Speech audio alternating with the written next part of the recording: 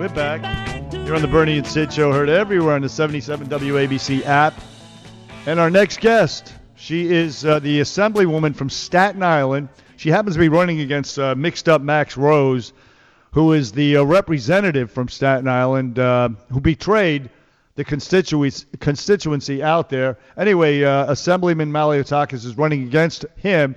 But in the meantime, she has sent a letter to Governor Cuomo urging him to allow some non-essential construction. She'll tell us about the letter she sent. Let me welcome her in right now. Good morning, Assemblywoman Malliotakis. Good morning, guys. How are you today? Good. How are you? Terrific. And thank you for coming on, Nicole. Listen, you did send the governor a letter. He seems to be, he's reopening slowly and regionally. Tell us what you wrote in that letter. Well, first of all, let's start when he just wanted to shut down and reopen the entire state, and that was not really good because you got to think about it. There's parts of upstate New York, some counties, they had cases in the single digits, and we want to be able to take advantage of any economic opportunity in this state. So it was smart to then shift to the regional approach, as many of us had been advocating for, to start opening up parts of New York. Because, look, if upstate does well and they can pump some tax revenue into the state, that's good for downstate as well. But now what we want is this reopening of New York to begin in a common sense way. So certainly, look, if you go to the parks this weekend, guys, you saw there are people out there in the parks. No reason why we can't have some construction work, some outdoor work, pool installation, fencing installation, roofing work, some home improvement work be taking place right now. And I can tell you that some of the companies in my district, they want to get back to work. Their employees want to get back to work. And that's a smart way to do it, is by starting with the outdoor work, which would, for example, you have affordable housing construction still going on in the state, but we don't have a construction of a single-family home, which would require less people. It makes absolutely no sense. Right. So I asked him to take a look at the list of essential services to see where we can add. You can have landscaping for maintenance, but you can't have it for beautification right now. You can have some pool maintenance, but you can't have pool installation. So I think that this needs to be revisited, and with the nice weather coming out, as you mentioned earlier on the show, it makes sense to look at this stuff for downstate, not just upstate. Right, downstate. Take your mask off and go outside and enjoy yourself. I have to ask you this, Nicole. It's kind of obligatory for a politician. We've got our own feelings, Bernie and I, and our listeners and folks on social media. But you're in the game. You're a politician. You're with these folks every single day. We have flattened the curve. We've done all this stuff. We've been over this a million times. At this point, Governor Cuomo should start to reopen. There's no question about it. Even here, to a certain extent, in New York City. What is really stopping him? What's his motivation? Well, look, I think it's twofold, but I really believe the main issue is the fear of a second wave, right? I think that is a serious issue, and we have to always make public health paramount here. But we have to start opening up the economy, allowing some people to return to work. We're going to start doing these antibody tests. Listen, I get the fear, Nicole, but I equate it to walking across the street. Okay, if you walk across the street haphazardly, you may get hit by a bus. But if you walk across the street and you look both ways, you're probably going to make it safely across the street. But you're not going to walk across the street because there are cars and buses. It's the same thing. Somewhat. Look, if you're taking the proper precautions, you're continuing to exercise social distancing. I do believe we should be having face coverings if we're in crowded areas, like particularly buses and the transit system. So I think this is something novel to us, and we just need to figure out quickly and safely how to reopen and roll things back out. Because look, if people are not only going stir crazy in their homes, but they need a paycheck. They need to get return to life. Golf courses, for example. Why can't people go and enjoy this weekend? It's going to be a beautiful weekend. Play some golf, play some tennis. That's I think, safe activity. The mayor's still talking about possibly shutting down the beaches. I don't think that makes sense. Meanwhile, he wants to close down streets so people can walk around. Why can't you walk around the beach?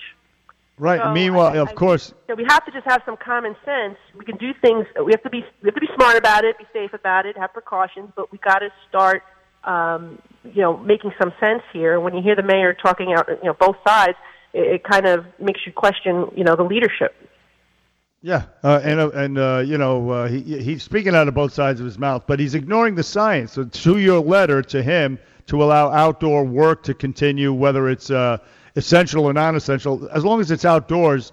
And it should be indoors as well, as long as they take proper precautions. But the science says that these droplets, these so-called droplets, they disperse outdoors. The sunlight kills the virus. So closing the beaches and preventing people from working outdoors is ignoring science. So to Sid's question, and plus also people exercising outside, it boosts their immune system, prevents them from getting sick perhaps. That's also scientific.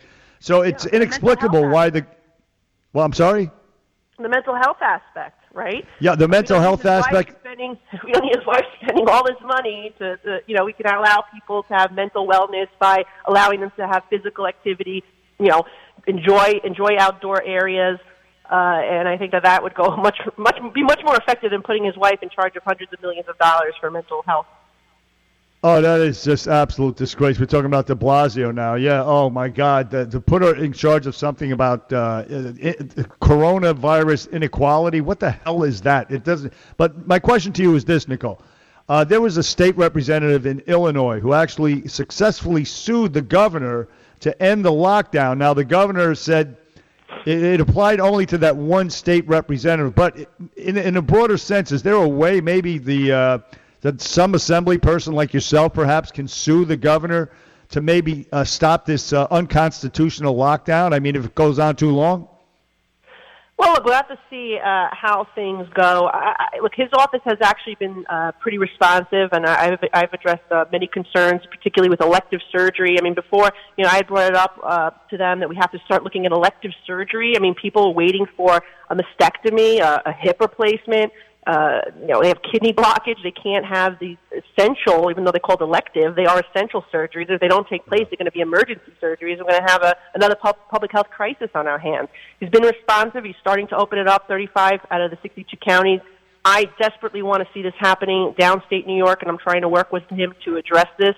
I think some of his parameters are a little stringent, and it would prevent New York from having these elective surgeries. So I'm still trying to work with him to see. Hate to take legal action if we can resolve this without the expense of lawsuits. But one thing I want to add also, today at 1:15 p.m. I'm going to be having a town hall on Facebook with Congressman Dan Crenshaw, who's talking about these issues on a national scale, talking about reopening America. Anyone who wants to tune in, 1:15 today, it's facebook.com/Nicole for Congress. We love that guy.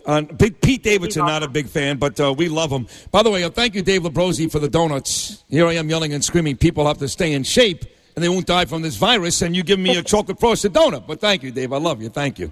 The great program director here. Nicole, your running mate there coming up in November, he, I guess he spends his days now trying to impress people. I guess he did something. He joined the National Guard or something. I don't know what the hell he did. He, put on some uniform like he did when he actually did fight at one point for our country. And I guess it was all a matter of trying to make people like him more. What is he really doing these days? What is Max Rhodes really doing?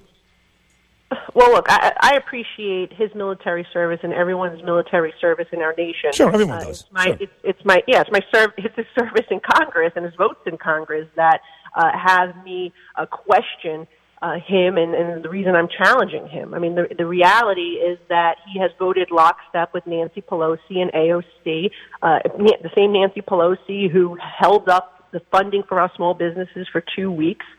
He voted for when this coronavirus was raging in China, it was making its way to the United States.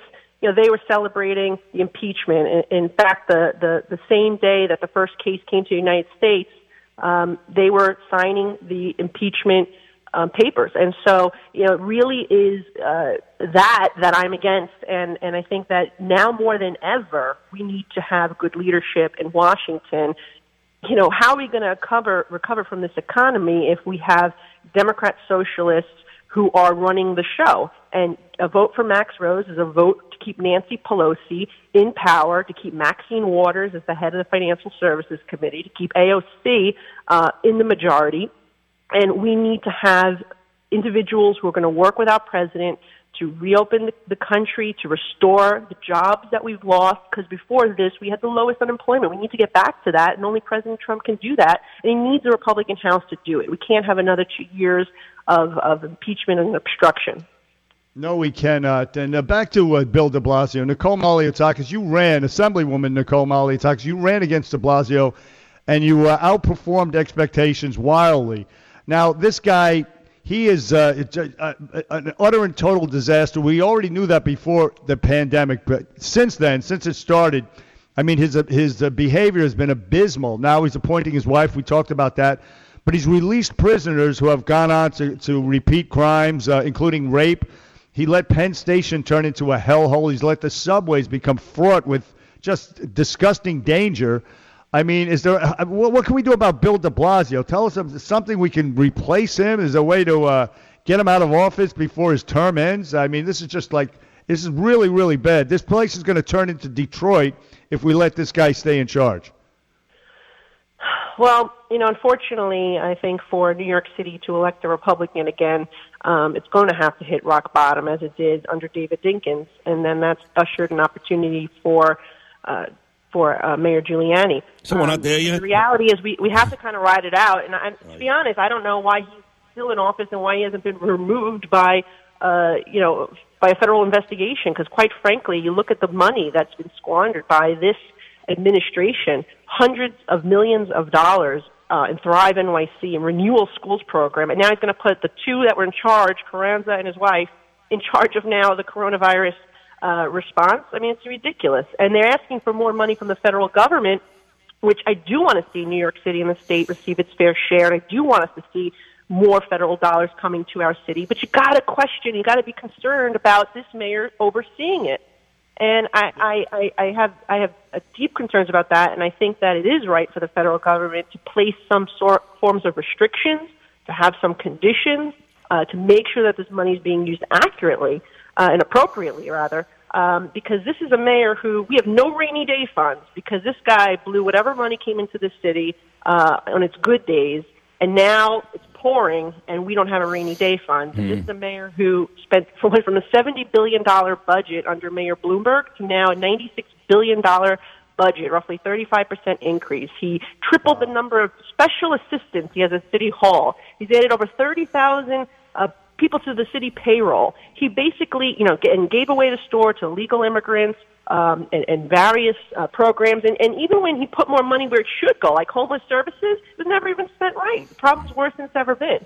So, this needs to be a wake-up call. We're going to learn the hard way that elections matter, and hopefully in 2021, Republicans will put forward a very good candidate that can be well-funded, because I think my big issue was that I didn't have the funding to get my message out. And I got in very late. I had 6 months to run my campaign with minimal funding. I was outspent 4-1. And I was running as a Republican in the age of Trump, which is a no-no, apparently, in this city. So, it's what it is, and we have to ride it out and hope that we learn from our mistakes. I would argue we've already hit rock bottom, but you're right. That was an excellent analysis of the mayor. It really was. And that's why you should win come November. We're voting for you. We hope New York does the same. One more time, Nicole, for folks that want to see you later on this afternoon, and for folks that want to donate to your worthy cause coming up in November, how do they do that? Well, I appreciate the donations because, the Pelosi funding machine is really getting behind Max, and I've fallen behind in fundraising a bit because I've been so focused on doing my job as a state legislator during the last month. My website is NicoleForNY.com, NicoleForNY.com. And later on today, join us, Congressman Dan Crenshaw. I'm a big fan of his. I think he's fantastic. I do believe he's going to be president of the United States one day, and that'll be on my Facebook page, Facebook.com/Nicole for Congress. All right, excellent job. At 1:15, yes. 1:15, yes. Assemblyman Nicole Malliotakis, thank you so much. We appreciate it. Thank you, guys.